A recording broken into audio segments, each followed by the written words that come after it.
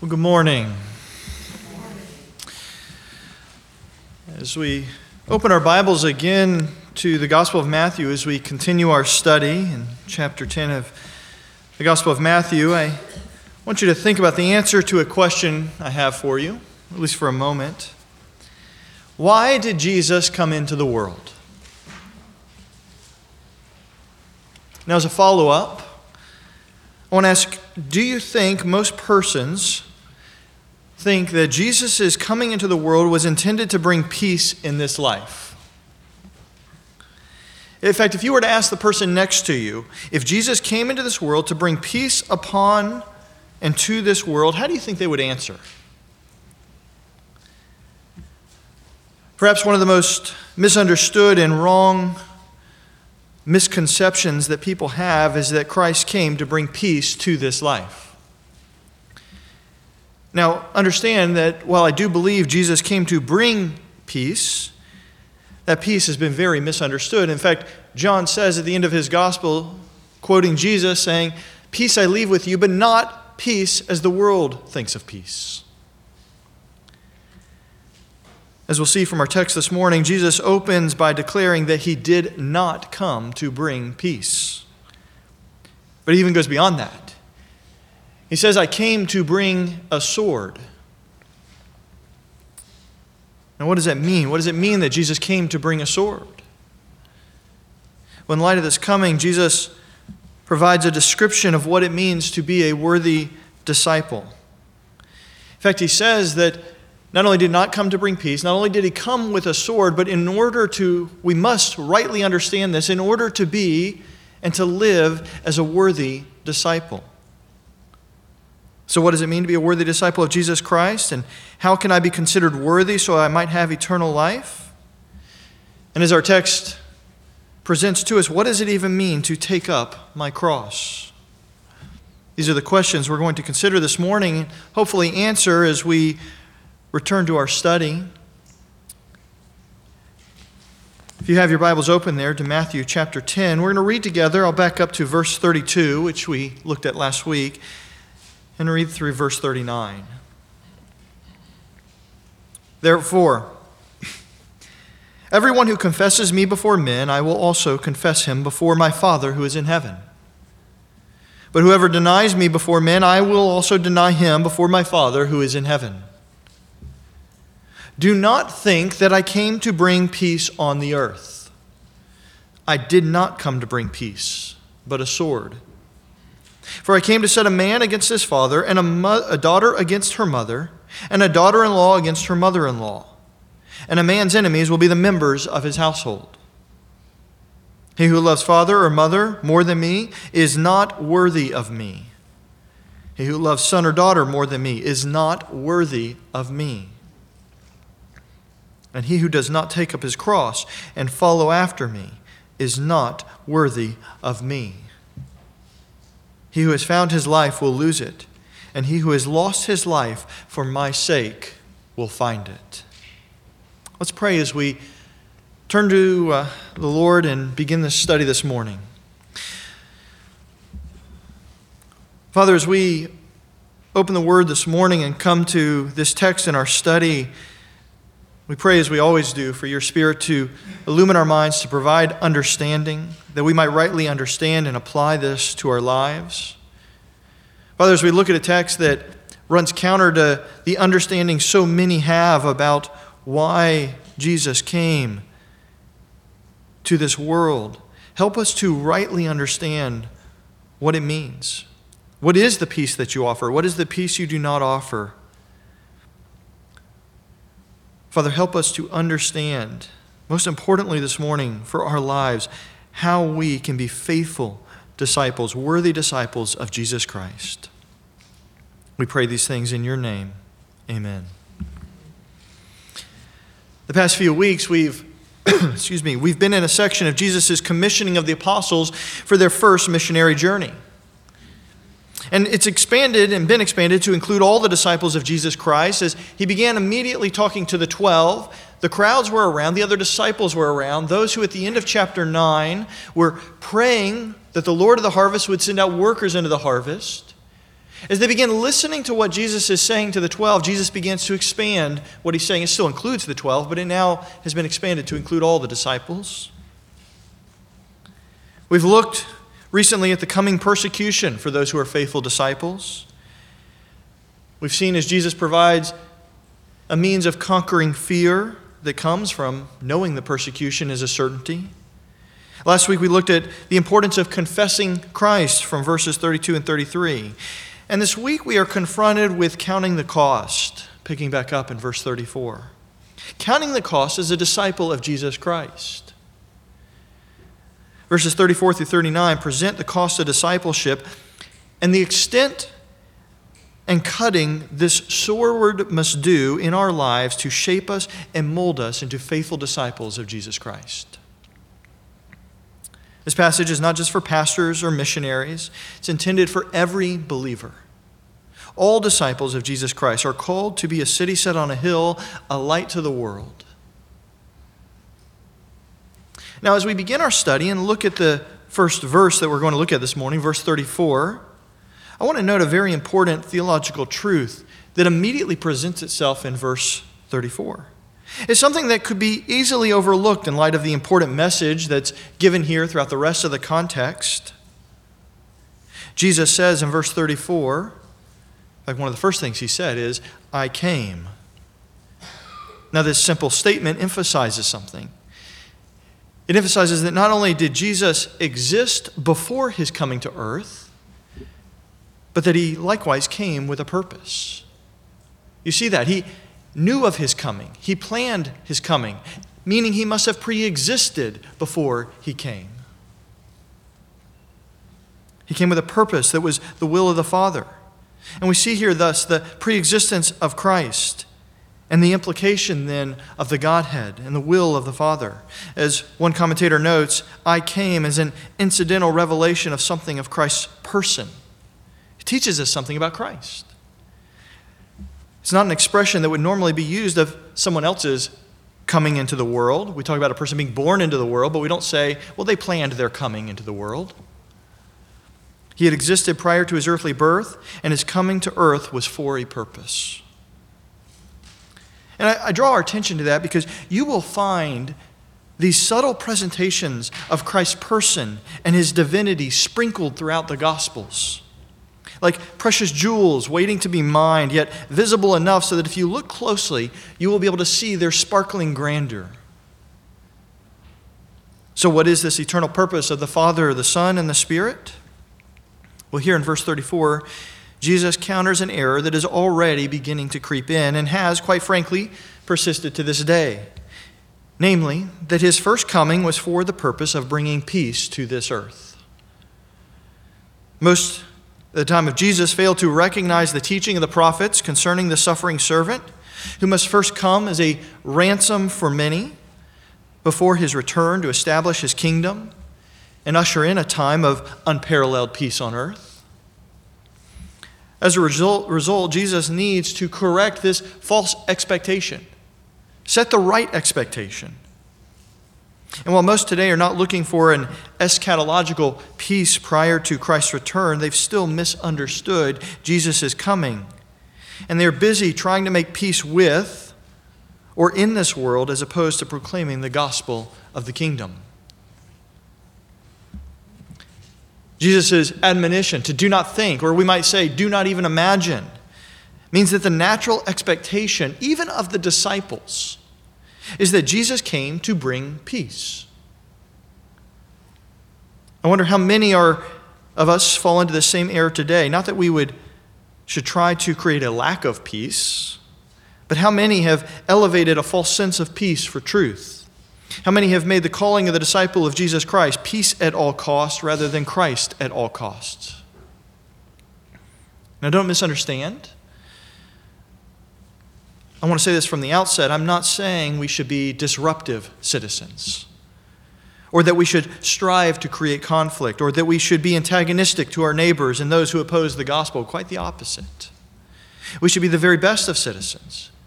We should live exemplary lives seeking the welfare of the cities and the places where the Lord has ordained for us to live. We should, in fact, live quiet and peaceable lives so far as our character, behavior, and attitudes are concerned.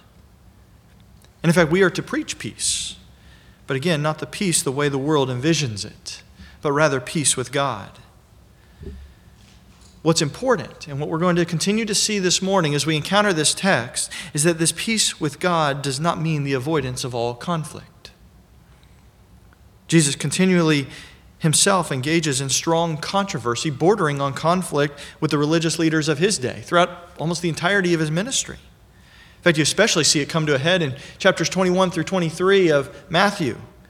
There's some interesting name-calling that even goes on. In fact, the majority of Jesus' preaching ministry was anything but peaceful by the world's definition. As he was embroiled in confrontation after confrontation, conflict after conflict with the religious leaders of his day. Again, though, Jesus did come for the purpose of proclaiming a type of peace, but it was peace with God, not peace with man. It's interesting that it was so misunderstood because from the outset, the angels made it clear the type of peace that Jesus was coming with. They announced at Jesus' birth to those shepherds on the hill, saying, peace to men, what? With whom God is pleased. It wasn't a blanket pronunciation of peace on earth, that there will no longer be any conflict, any strife, any wars.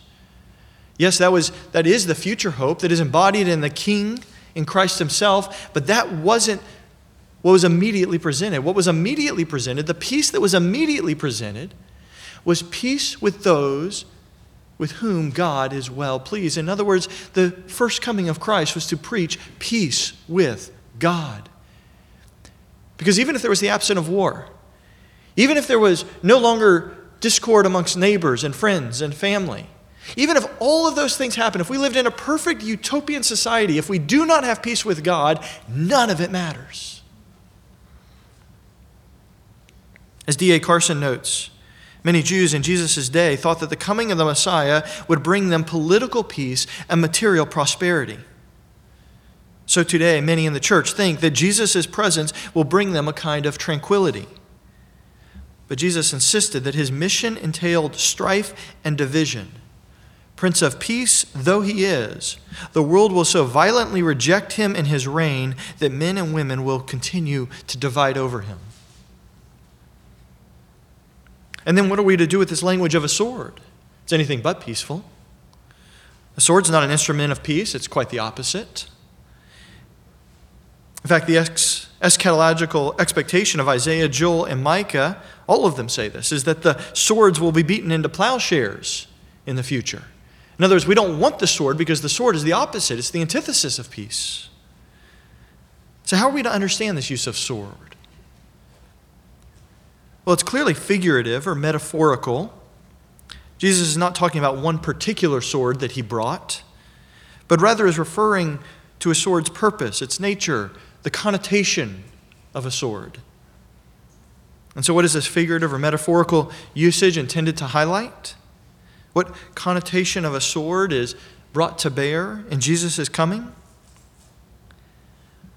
Well, if you survey the uses of the term sword, and really it doesn't take a lot of study to do this, we're familiar with a sword. We know what a sword is and what it does. You'll find that it's used at times to figuratively describe judgment. You think about the use of a sword and its different uses. I just began jotting these down. A sword is there. It's for cutting. It's for piercing. It's a tool for punishment. It's a deterrent.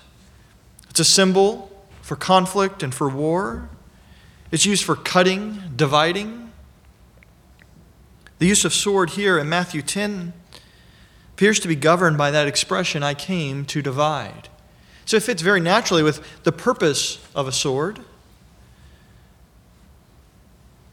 This is not the first time, by the way, that Jesus' coming is described with a sword. When Jesus was only a few days old, and go ahead and turn to Luke 2 while I'm describing this. Luke 2 is actually a long chapter, Luke 2:34. When he's just a few days old, his parents brought him to the temple for circumcision and dedication. There was an old man there, a man named Simeon. He was a servant of the Lord. The Holy Spirit was described as being upon him. It had been revealed to him that he would see the Messiah before he died. And when Jesus was presented before him, he held the Messiah in his hands. And as he held him, he prophesied, and he blessed them and said to Mary in verse 34, "Behold, this child is appointed for the fall and rise of many in Israel, and for a sign to be opposed." What is this sign? "A sword will pierce even your own soul, to the end that the thoughts from many hearts may be revealed." From the very beginning, Jesus' coming was described as a sword. And it sounds somewhat familiar to us, just as the Son of God embodies the Word of God. We also read of the Word of God exposing and revealing the hearts of man.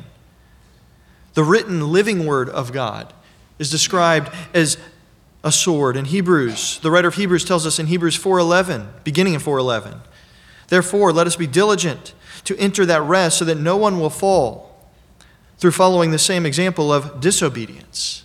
So how do you counter disobedience? The Word of God, which is living and active and sharper than any two-edged sword, piercing as far as the division of soul and spirit, of both joints and marrow, able to judge the thoughts and the intentions of the heart. And there is no creature hidden from his sight, but all things are open and laid bare to the eyes of him with whom we have to do. You should see the author of Hebrews mixing metaphors, as it were, describing the Word of God and then going back to describe the person of God. John describes in his gospel the Word of God, Jesus incarnate. He refers to him as the Word. In the beginning was the Word, that is Christ. He was there from the beginning with God and is God. A sword is made for cutting and severing. Here in Matthew 10, we see it doing the work of dividing and revealing. It reveals as it cuts. First revealing the thoughts and the affections of the heart, but then everything else that is cancerous to the cause of Christ, it seeks to cut away, including the most delicate of relationships where those relationships hinder the gospel. Verses 35 through 39 expose the extent and the precision of this cutting. And what it really forces us to do is it cuts into our thoughts and our intentions and our affections, is it forces us to evaluate our allegiance and our love and our affections. Helps us to discern our thoughts and our motivations. The divisions that then follow are the outworking of the sword's work.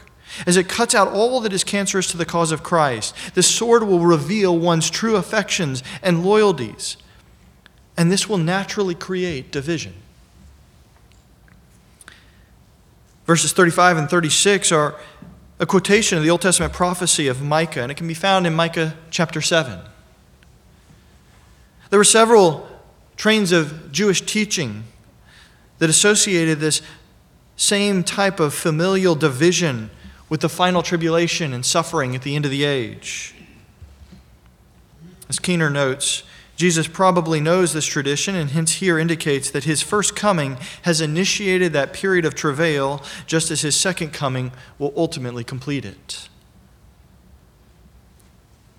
How is Jesus using this passage from Micah? Micah was writing to the Israelites during the days of Ahaz, but he was likewise speaking of the coming of the Messiah and the end of the age. And so Jesus, as he references Micah because of its connection to the anticipation of the Messiah and the hope that the Messiah will one day bring an end to all conflict, he also highlights what Micah highlights, which is that this cessation of all conflict, this ultimate peace, is going to be preceded by great conflict, even the division of family relations.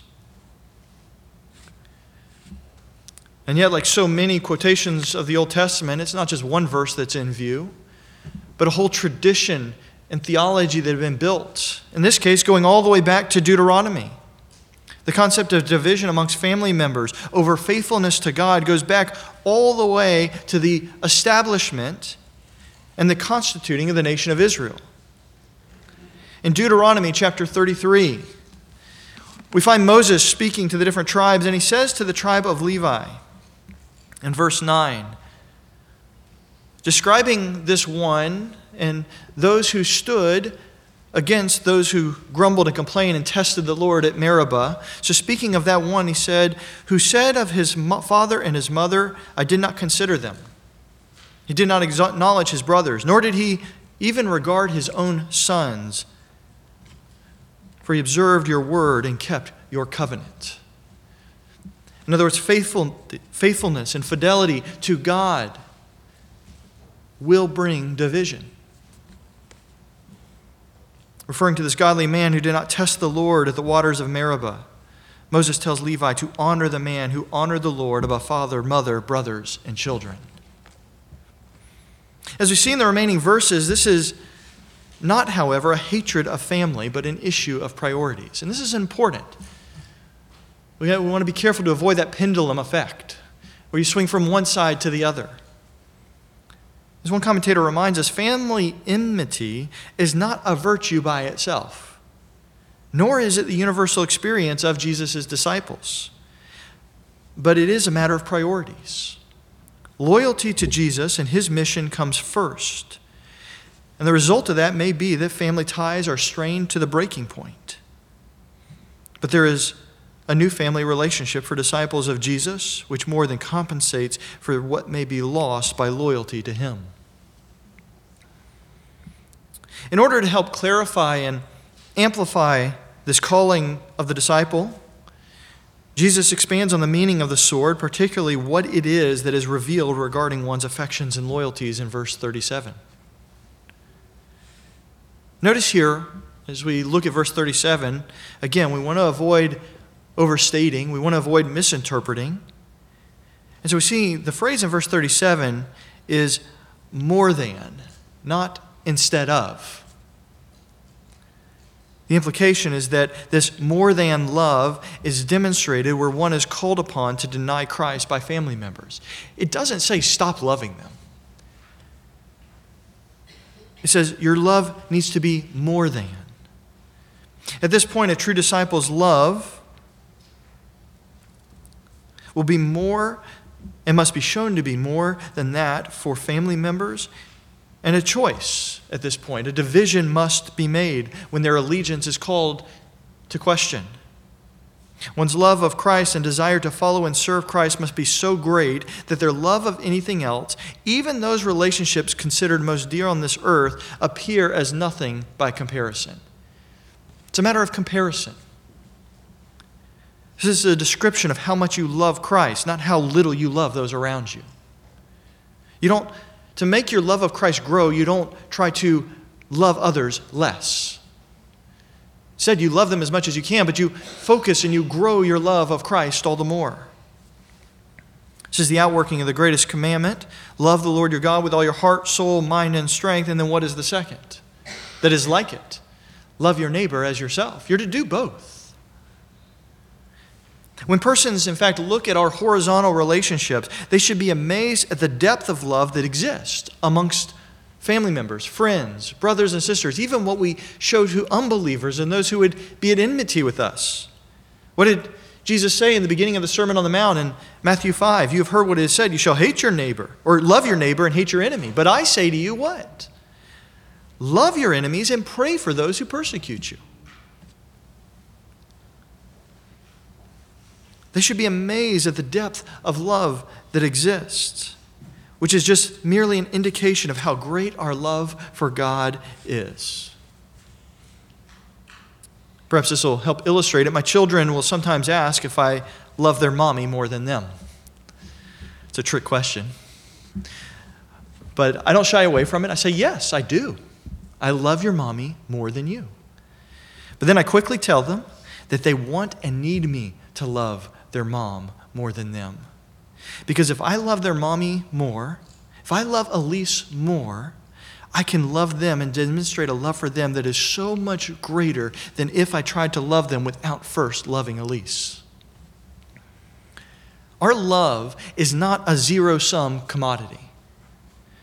My love for my children will be significantly greater if I focus on increasing my love for my wife. And my love for my wife and others will be exponentially greater if I make my love for God paramount. If we make loving God our first priority, our capacity to love those around us will expand beyond what is otherwise possible. And that's because we become more selfless, more caring, more joyful, more gracious, more hospitable, more patient, gentler, and the list goes on. We will then be able to demonstrate, really in ways never before imagined, the love that Paul describes in 1 Corinthians 13, what is frequently called the love chapter, and what it looks like to demonstrate love. If I make loving God my first priority, my capacity and ability to love others will grow significantly. And yet this cutting and this dividing is hard to hear. This is a difficult calling. It's a painful cutting that goes on. If any of you have ever experienced that loss or severing, or even if it's not a complete severing of relationships, it is painful. It hurts. And yet we need this refinement and this shaping of our affections so that we might be a light and a testimony to those around us, and more importantly, so that we might glorify Christ. Jesus is not unaware of the difficulty of this calling. And I think that's why he immediately follows it up by showing that the promise and the reward for faithfully loving God is great. In verse 38, Jesus says that a worthy disciple will take up his cross. Now, when we read this, remember that take up your cross would have sounded very different to these disciples and apostles at that time when Jesus first spoke them than they do to us today. Why is that? Because Jesus had not yet gone to the cross. At this point, Jesus has not died. And the meaning and the implication, the significance of the sacrificial death of the Messiah on the cross had not yet been realized. And so this was a command that would have been imbued with much greater meaning and weight after Jesus' sacrificial death and resurrection. In fact, when Jesus first spoke these words, it almost would have been like a Christmas present waiting to be opened. The later weight and significance of the statement would not be realized until a few years later. That doesn't mean the meaning changed, only that it became much more significant and weighty. So how did these disciples understand it? Well, as Osborne notes, when the condemned prisoner bore his crossbeam to the execution site, and by the way, all Jews, especially those in Galilee hearing this, would have been very familiar with crucifixion. Just a few years earlier, the Romans had put down an insurrection, and as punishment, they had crucified 2,000 Jews in Galilee. This is just a few years previously. So they would have been very familiar with this. They would have seen those condemned prisoners carrying their own crossbeam to the execution site. And what it signified is this man is already dead. He was as good as dead. That's what carrying your cross meant. The metaphor of carrying your cross signifies then a death to self, to complete self-denial, to considering yourself as dead. But dead to what? We'll talk about that in a moment. First, note the present tense expression, take up. It signifies that this is a continuous act of self-sacrifice. So we have to continually be doing this. It's not a one-time event. It is a continual, active practice of a faithful disciple. So what do we die to? Well, Paul gives us an indication in Romans chapter 12, where he says at the beginning of that chapter, therefore, I urge you, brethren, by the mercies of God, to present your bodies as a living sacrifice, acceptable to God, which is your reasonable service of worship. Now, what do you do with a sacrifice? Do you put a live sacrifice on the altar? Well, you do it first, but then what do you do with it? You kill it. You don't let it go later, it dies. He goes on to say, and do not be conformed to this world. This is what it looks like to be a living sacrifice.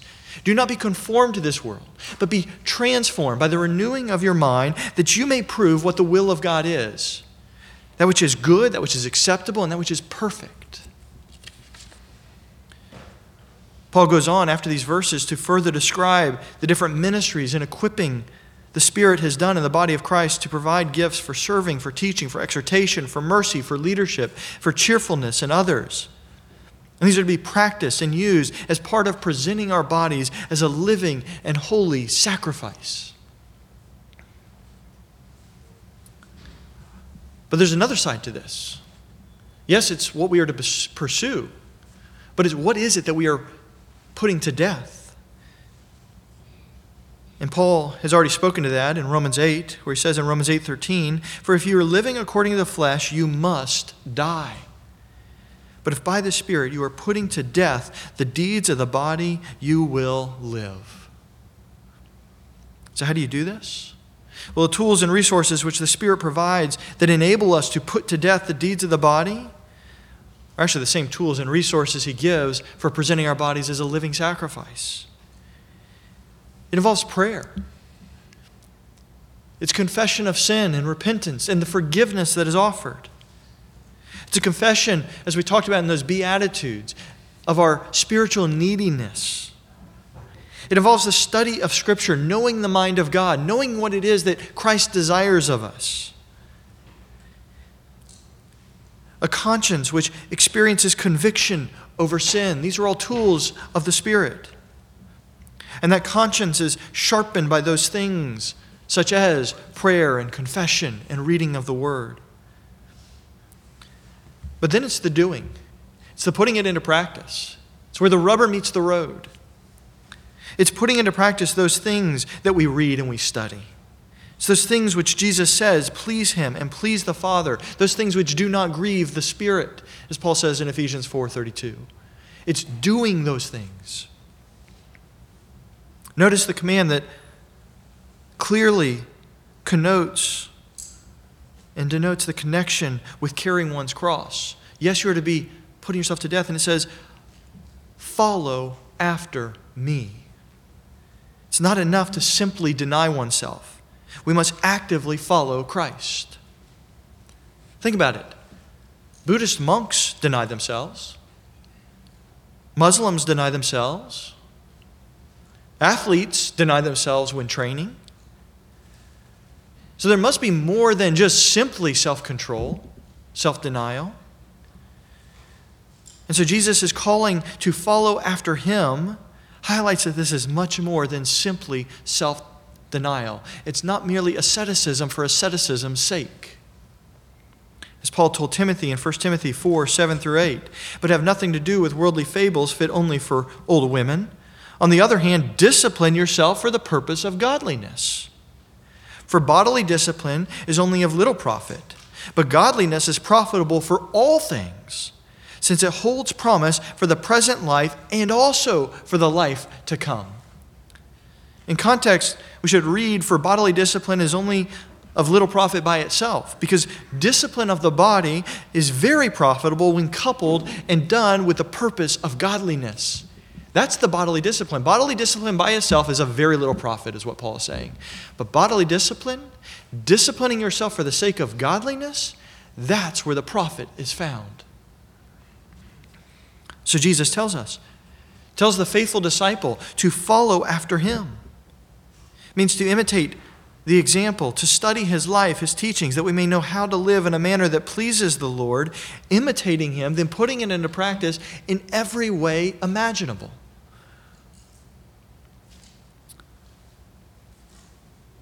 Verse 39 then is as much the application as the explanation of bearing one's cross, because it reiterates the call for self-denial and self-sacrifice in order to enter into eternal life. It promises the reward for doing these things, while at the same time warning against selfish, short-sighted self-preservation.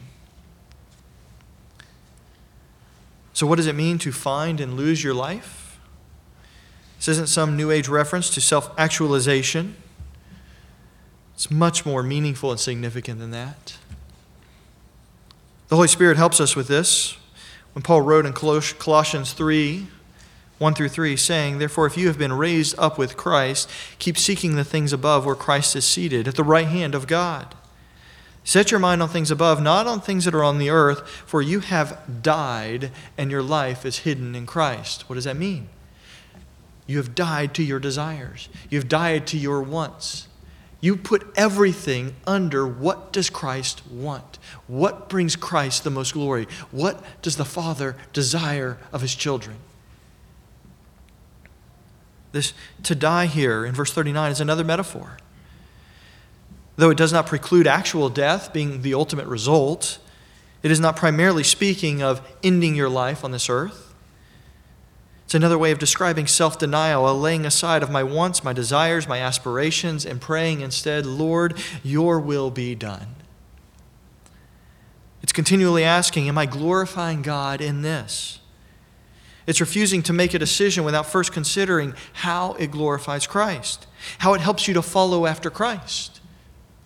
It's considering, what church do I attend? What ministry am I involved with? It's, where do I live? What job do I take? It's considering all of these things and carefully, prayerfully asking, can I glorify God in this endeavor if I take this step? It's the willingness to do hard things in order to please the Lord and demonstrate one's love for the Lord. Now please note, this is important. You do not manufacture love through obedience, but you demonstrate love and you fan the flames of love through obedience so that that love grows greater. And so we obey out of that love. But what's wonderful about it is that the more we obey, the greater the love grows. Conversely, Jesus warns that to fail to do this is to not be worthy of him. Simply put, this means to be one of those who will cry out at judgment saying, "Lord, Lord, did we not prophesy in your name? And in your name cast out demons, and in your name perform many miracles?" When we studied the Sermon on the Mount, we saw these persons. These are the ones who ultimately we found were motivated by a desire for honor and acclaim of this world, not a love of Christ, not a love of God. It wasn't obedience from a pure heart, but it was imitation for the sake of flattery and self-aggrandizement. As one commentator notes, to live for the present is to lose the future. Thus Jesus responds to this fake following, saying, "Depart from me, for I never knew you." Obedience must be done out of sacrificial love and self-denial. This selfless obedience, this cross-bearing obedience provides the assurance that we are children of God. John Bunyan was ordered to stop preaching by the magistrates. He's probably best known for his work, Pilgrim's Progress, which he wrote in prison. But he was ordered to stop preaching by the magistrates, but he could not in good conscience cease preaching. He couldn't stop preaching the gospel and the glories of Christ. And because he refused to stop preaching, he was thus imprisoned. And while in prison, he wrote this. It shows the self-sacrifice and the self-denial. He said, "The parting with my wife and poor children hath often been to me in this place as the pulling of the flesh from my bones. And then not only because I am somewhat too fond of these great mercies, but also because I would have often brought to mind the many hardships, the miseries, and the wants that my poor family was like to meet with. Should I be taken from them, especially my poor blind child, who lay nearer my heart than all I have besides? Oh, the thought of the hardship my blind one might go under, it would break my heart to pieces. But yet, recalling myself, thought I must venture all with God. Though it goeth to the quick to leave you, oh, I saw in this condition, I was a man who was pulling down his house upon the head of his wife and children, yet thought I must do it. I must do it." Bunyan understood the call to carry the cross. He understood the self-sacrifice that was required. We may not all be called to endure what Bunyan endured, or so many others, as many in this world are having to endure this very moment, this very hour. But we are called nonetheless to carry the cross. And there are many ways in our lives we can practice this self-denial, this self-discipline, this glorifying and raising up of Christ in our lives. But what we studied together this morning, it is difficult to consider and perhaps even more difficult to practice. And if we're honest, we've all at times failed in following after Christ as we should. We've all at times failed to deny ourselves and have chosen comfort and ease over sacrifice and self-discipline. For every Christian who has failed in these areas, who has let the fear of man silence their confession, who has chosen relationships or the things of this world, these words of Jesus this morning should bring us to our knees. However, they bring us to our knees in hope, because it's in hope that we can cry out with the psalmist who says in Psalm 130, verse 3, "If you, O Lord, should mark iniquities, O Lord, who could stand? But there is forgiveness with you, that you may be feared." And that is the peace that Christ brought into the world. Peace with God through the forgiveness of sins. Perhaps you've never experienced that peace before. You've never experienced that peace of Christ, that peace with God, because you've never repented of your sins. Perhaps you've never realized that you needed to repent of your sins. You've never realized how onerous and hateful they are in the eyes of a holy God. They are. And there is but one end, and that is hell, for those who will not repent of their sins. But the good news of salvation is that there is forgiveness with God. So don't wait another minute, another day to confess your sins, to call out upon the Lord for mercy. And He has promised to give forgiveness. If we confess with our mouths Jesus is Lord and believe that God raised Him from the dead, you will be saved. Why is this so important? Because He died on the cross to take the penalty that you and I each deserve. So we celebrated this morning as we remembered the Lord's death and His burial, but the hope that is found in His resurrection and His conquering of the grave. Let's close with these words of Paul to the Colossians when he wrote through the Spirit of the peace that Jesus did bring. He wrote in Colossians 3, beginning of verse 15, he said, "Let the peace of Christ rule in your hearts, to which indeed you were called in one body, and be thankful. Let the word of Christ richly dwell within you, with all wisdom, teaching and admonishing one another with psalms and hymns and spiritual songs, singing with thankfulness in your hearts to God. Whatever you do in word or deed, do all in the name of the Lord Jesus, giving thanks through Him to God the Father." Amen. Let's pray. Father, we acknowledge the difficulty of the call of the disciple. It is important that we count the cost and understand the cost, but Father, the reward is so much greater. May we be able to echo Paul's refrain when he said, "I do not consider the sufferings of this present age worthy to be compared with the glory that is to be revealed." Help us to believe that with every ounce of our being. Help us to do the hard work of self-denial, of self-sacrifice. Help us to cultivate that love for you and then fan the flames of that love through our obedience. May our love for those around us astound the world, but may they be even more amazed when they compare that to the love we have for you.